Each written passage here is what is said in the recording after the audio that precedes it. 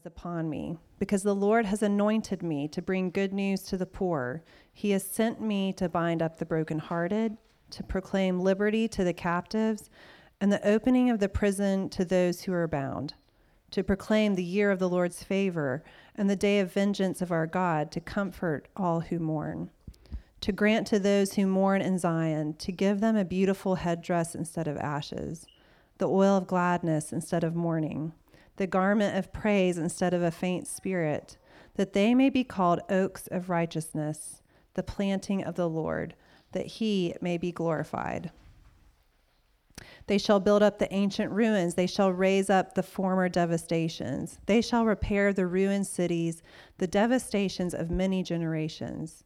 Strangers shall stand and tend your flocks. Foreigners shall be your plowmen and vine dressers.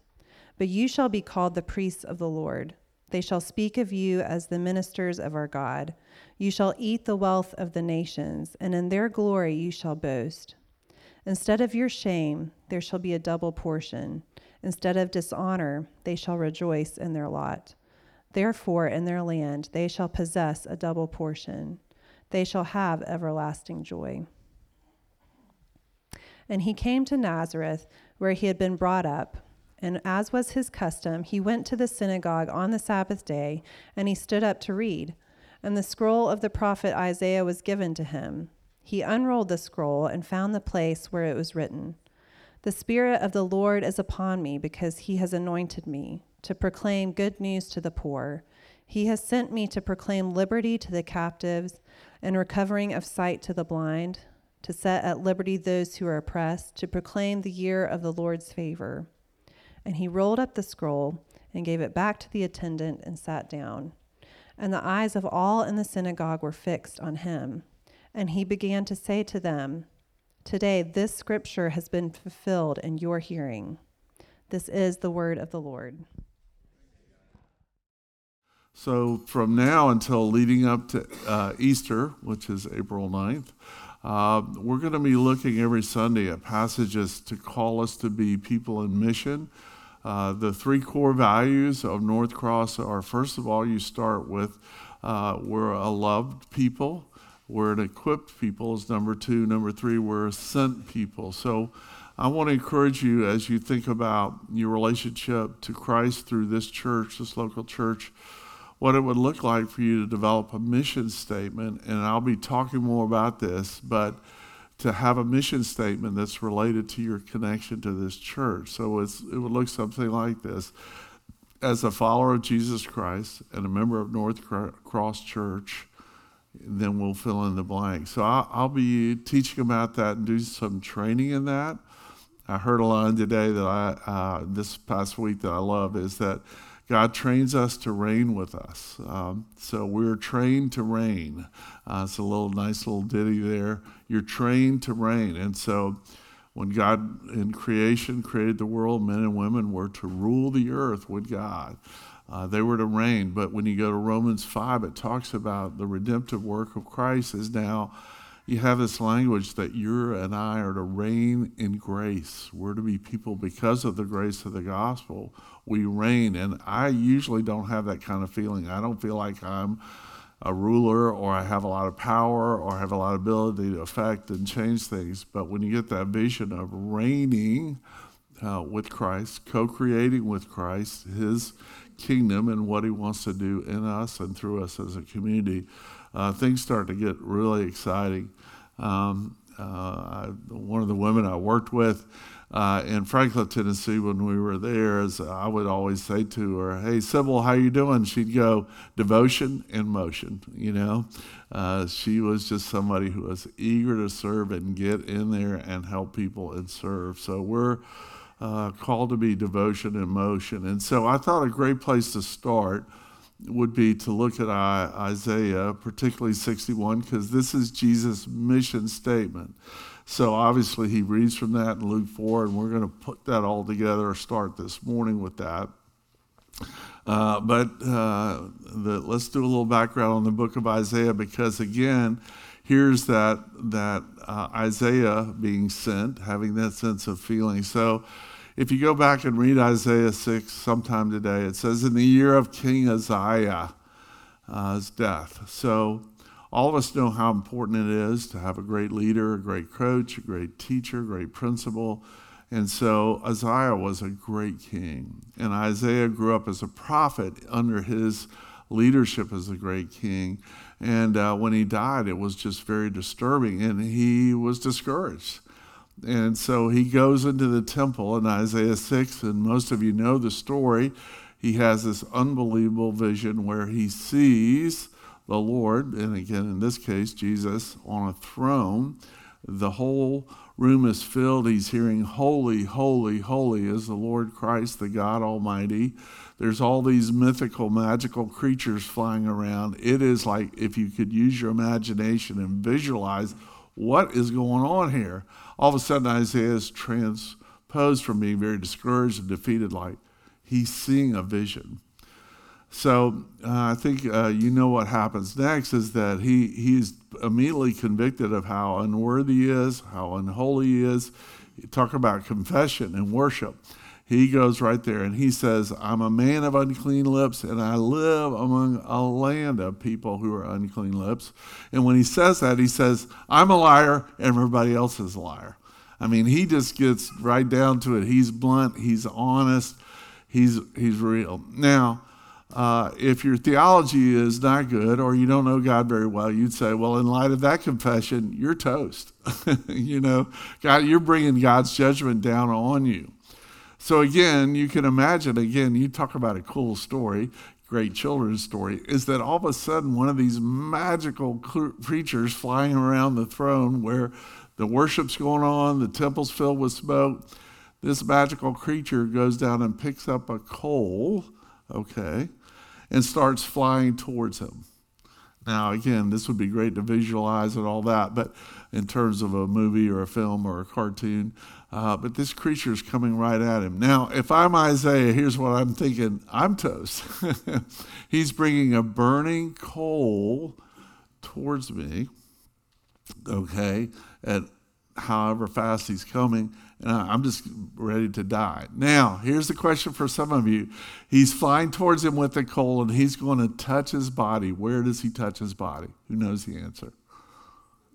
Mouth. Very good. You must have had that touch, So anyway, he comes and touches his lips. So the very thing he had confessed, God says, I'm going to help you with this, because next is that what he hears is that your sin is forgiven, your guilt is removed, and your sin has been atoned for. Your guilt has been removed, and your sin is atoned for. Here's the beauty of what it means to be sent, is you realize you're forgiven, and there's someone who has died in your place, died in such a way so that you can now be set free. So Isaiah, rather than dying on the spot in judgment for his confession of being a dishonest prophet, he gets forgiven, and then he's reminded there's been someone who's died in his place. Now, go back, there's a little bit more imagery we can think about in this. He's looking at Jesus exalted on the throne. Underneath are the burning coals. So this is a great visual image, but you can imagine going to temple and watching sacrifices being made for you, where an animal would be sacrificed to remind you of the forgiveness of sin. You put your hands on the head of that animal.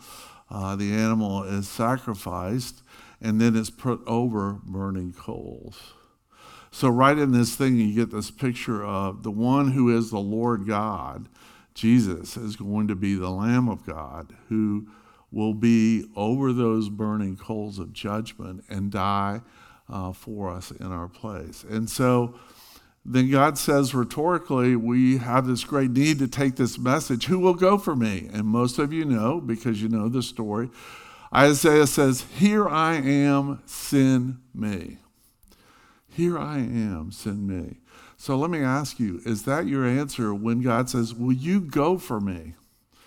Will you go for me into your workplace, into your family, your neighborhood, this Lake Norman area? Will you go for me? And your response, because you're so thankful for the forgiveness of your sins and Christ's propitiatory, I can't say the word, propitiation work is so wonderful, so amazing. You go, send me.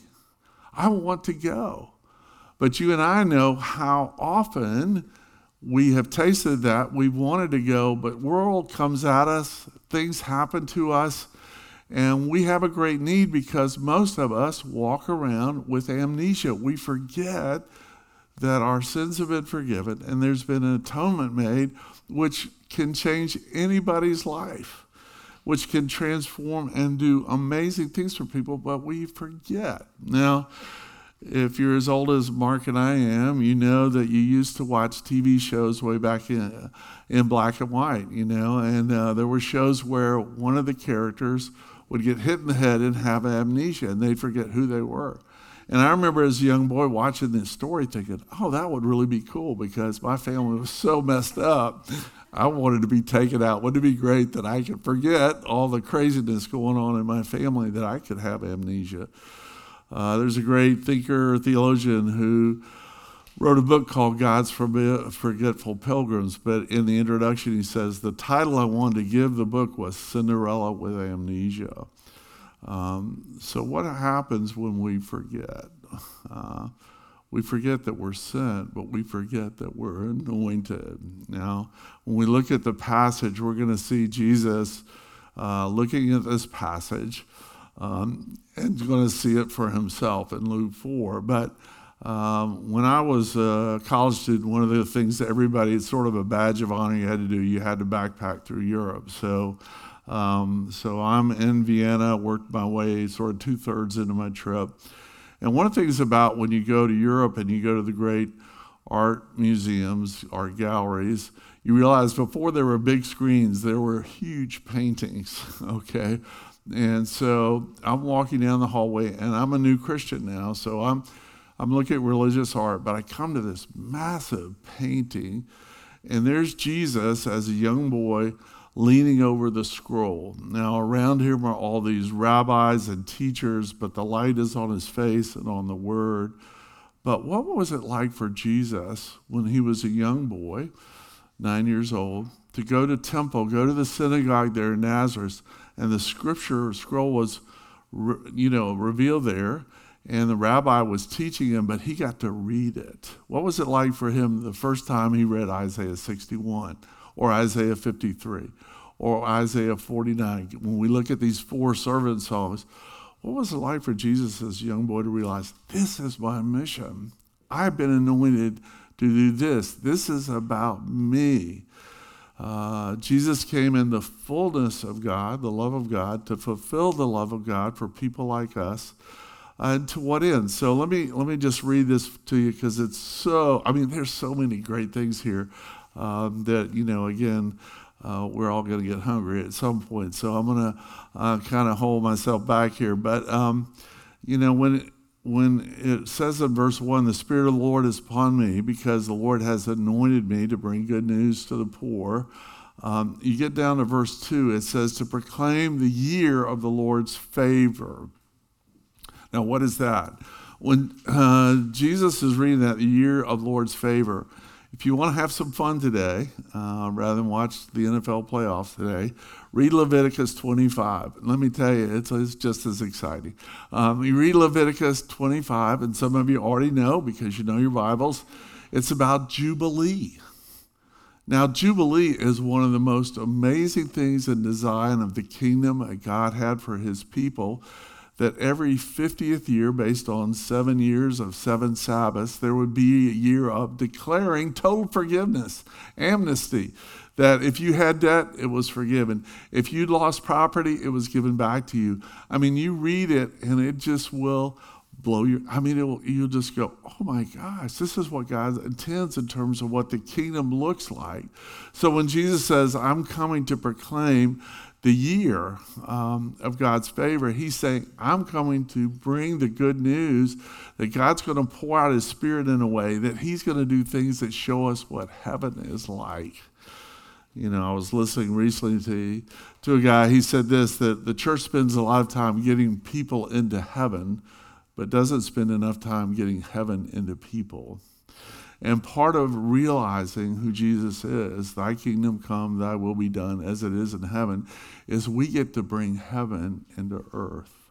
What does heaven look like? What does it feel like? It feels like jubilee. It feels like celebration. It feels like, oh my goodness, here is something that's so amazing. And Jesus came preaching in word and deed, and he was helping people see what the kingdom is like, what the Jubilee year is like. And so, and then he basically is going to say at the end of his life and career, here's my command to you, go, you know. So a lot of times why we get stuck is that we're not going. If you want to discover, you know, what God has for you in your anointing, you have to go. You have to say, here I am, send me, and start going. A lot of times people won't go until they feel like they get the liver shiver, you know, the move of the Spirit. I know enough. I've learned enough. You know, when I train people how to share their faith, they go, gosh, I don't know enough. What if they ask me this question and they got all these doubts and questions and skepticism about God using them? And I basically say, just try, you know, and see what happens. Here, try these, ask these questions, do this. And then people will come back and go, I did it. And oh my goodness, all of a sudden, a simple, just loving of somebody, asking a good question, open this amazing doors. So how do you know you're sent? You are already going. You are excited about going with the gospel. North Cross is excited about how do we take this message that can set people free. So it's what we need is, again, to rediscover it for ourselves and rediscover that we have a calling, because everybody in here who knows Jesus, and most of you do, you've been anointed to go with the gospel. You've been anointed to go and to take the gospel outside of what's your comfort zone, people who love you that you love, and love people that you don't know and you might not love, but in such a way that people can hear Jubilee. They can hear the joy of what it means to have a relationship with God. Now notice in Isaiah 61, Jesus just quotes a part of it. You know, he doesn't read all of it, and that's interesting in and of itself. We'll come back to that in a second. But the first thing he says, he's anointed me to preach good news to the poor. How you know you're sent is that you're not sort of dying in your envy of how people have more than you, do more than you, experience more vacations than you, all that. You're thinking about people who don't have what you have, and how can you share it? You're thinking about, as a church, how can we take the good news to people who are poor? Now, a good survey question would be, if you were to say, who are the poor in this area, and what do they look like? Where are the poor people who have maybe physical poverty that need help? But most people living in this area are spiritually impoverished. They're bankrupt. They're dead. They have no hope. So what does it look like to have a vision for the poor in this area, where the church not only sort of, Christmas and Easter kind of Christians, we do things at Christmas and Easter for the poor. Real churches get involved year-round, caring for people that are disadvantaged, underserved, who are poor, because they are sent. They feel that this is Jesus' own mission, is caring for people. Now, my mentor, Jack Miller, when he went through a real renewal in his life in his 50s, so for some of you who are in your 50s feeling hopeless, Jack Miller had a marvelous transformation in his 50s. His first thing, he felt called to go to the elderly and serve senior citizens. Now, my guess is in this area, there are people who are living on fixed incomes and are barely making it. There are people who need to be served a meal or cared for or driven to a doctor's appointment, whatever. But what it was look like to have the church organized to provide senior services to people. So, I know that church will help me get a ride. I know that church will help me with a meal. I know that church will help me figure out how to do my Medicare stuff because I don't understand it. You see, it's just a simple thing like that, but it is majestic when you see people catch a vision of what this looks like. So Jack would go visit nursing homes, and here was his ministry. He would go in and say, I'm here to ask you to pray for me. So that was always his lead-in. That was his hook to get in. He'd go visit senior citizens that were, if you ever been in a retirement home and people, are living in total dependence and they can barely put the fork to their mouth, how sad and dark it looks like. But Jack went in and made people feel valuable, and he would take us with him, and he'd get in there and say, I'm here today because I'd love for you to pray for me. Now, that's upside down, counter to what you think. But most of the people in there were believers or knew Jesus or knew enough to pray. And then he would always say, how can I pray for you? Now, a lot of the early success and thriving of the New Life Church Network, which is huge up in the Philadelphia area, was started because Jack was recruiting people to pray from nursing homes. But as he went in a nursing home, he got us all involved in caring for them and nursing them. The good news went out to the poor. But listen to what Jesus says next. He says, I've come to heal the brokenhearted. Now, here's how you know you're a sent community, is you have a heart for brokenhearted people. And you want to be a part of their healing. Most of the times we want to teach people, we want to train people, we want to help people, but my guess, within easily a 3-mile radius of this building, there are people who are sitting at home this morning who are brokenhearted. Life has been cruel, they're devastated. And what would it look like for North Cross Church to say, hey, we're going to map out, there's a big map in the office of this area, is we're going to map out streets. We're going to go and, first of all, here's how you would start, is we're going to have walking prayer meetings through the neighborhoods around North Cross. And this is the thing you can do with families and with kids. When we were of Hour and Hour in New York City, there were certain areas we would do Saturday morning walking prayer meeting for certain areas of New York City. And some of it was really dark. But I'll tell you, if you want something to break your heart, is to be in the West Village where we were and just see the huge gay community and the bars, and just to see the drag queens there dressed up in the alley smoking cigarettes, and just to meet them and see there's so much brokenness here, I mean, when somebody makes those choices, it's usually not because they feel called to do that. They're doing it because they're running away from something, and their hearts are crushed and broken by what they've experienced, usually in the church, which is really tragic. But what does it mean to do that? And then what would it look like this, is to say, okay, we have this location, and so we put cards in people's box every Thursday night. We have a food pantry. My guess is if you would do that, you'd have people show up who need groceries or need help with clothes or need help with a medical bill or whatever. But this is like when you begin to say and dream like this. Again, I'm just throwing out ideas. Don't hear me say this is what you're supposed to do. What hopefully I'm sowing seeds to say, dream. What is it that God wants to do through North Cross that he's yet to do that will bring you all together to pray, to depend on what he wants to do unbelievable things for him. And then it says to proclaim liberty to the captives, to really set people free. Now, again, another thing you could do in your neighborhood, where you live, is just say, hey, this is Gene and Roger Edwards, and I know they've already done this, but we live on your street. We walk up and down. We're putting a card in your mailbox. We would love to pray for you. How can we pray for you?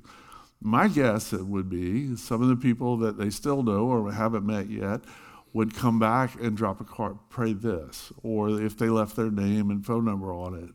But it's that kind of vision where you go, whoa, just simple things like that. But you're going. Here, see, Jesus pours out on people who are going, not people who are sitting on their hands going, I'm waiting to get some divine revelation like Isaiah had.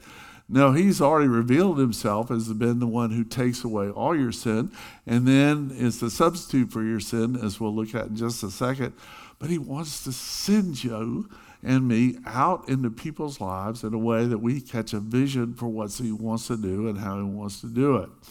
And here's the outcome, all right?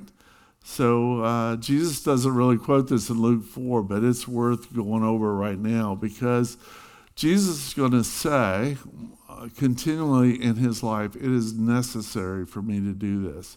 When they challenge him, why do you need to go suffer and die on a cross? People are going to say, you don't want to do that. And he said, it must be fulfilled. His life was lining up with Scripture.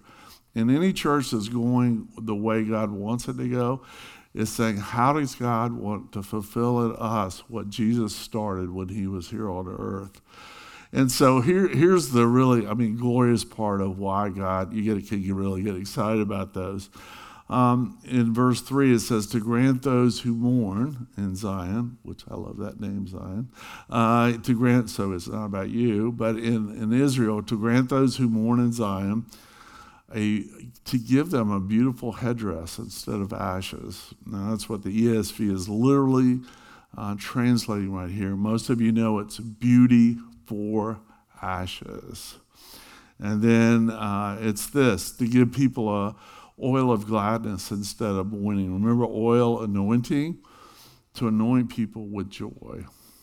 To pray for people's joy. To pray for people to discover the beauty of Christ in a way that they begin to have unbelievable joy. And here's the last one, which is an old scripture song we used to sing, is that God hasn't given us a spirit of heaviness, but a garment of praise. To watch people learn how to worship in the midst of their suffering and have a heart that praises God for what Christ did on them on the cross, because it is enough. I have shared with some of you, I'm reading this great book on prayer right now called How to Pray for Normal People. And, we go, who's normal? That's fine. Sort of mocking him a little bit, Pete Greig. How to Pray for Normal People. Hey, let me share with you folks, it'll inspire you to help you, because throughout his book, he gives you little biographies of great people of prayer that'll really challenge you. So he's got hero of this, hero of that. And then he has a chapter on the hero of unanswered prayer. Okay, the hero of unanswered prayer. And the hero of unanswered prayer for him is Joni Eareckson Tada.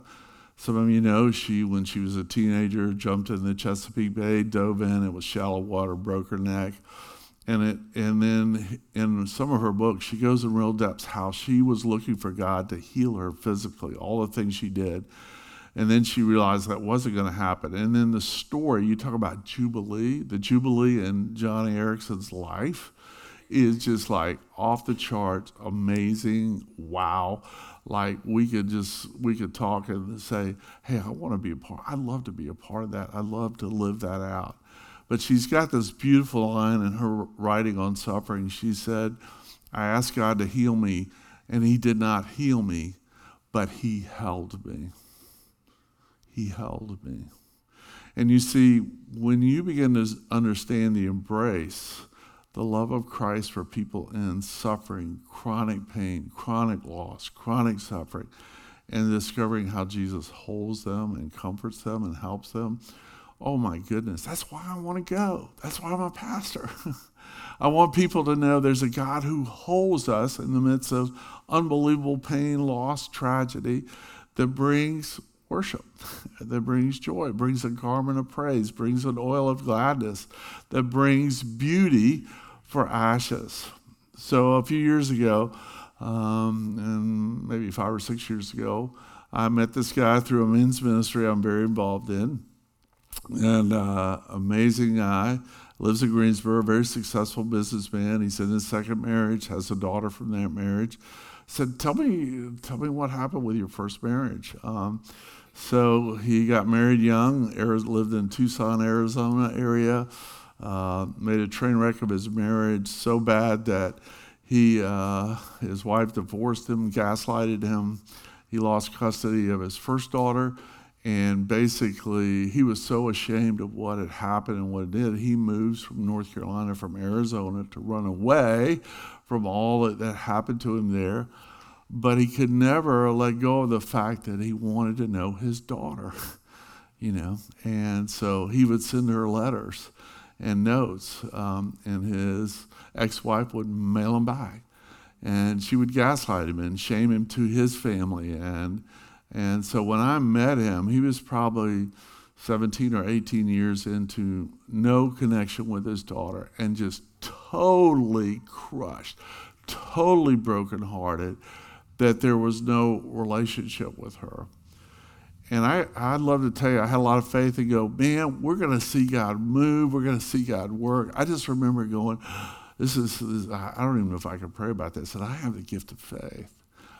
It's just so hard and harsh and ugly. And although he's really trying to live his Christian life and go with Jesus, it is a terrible weight on him that's just holding him back and holding him down.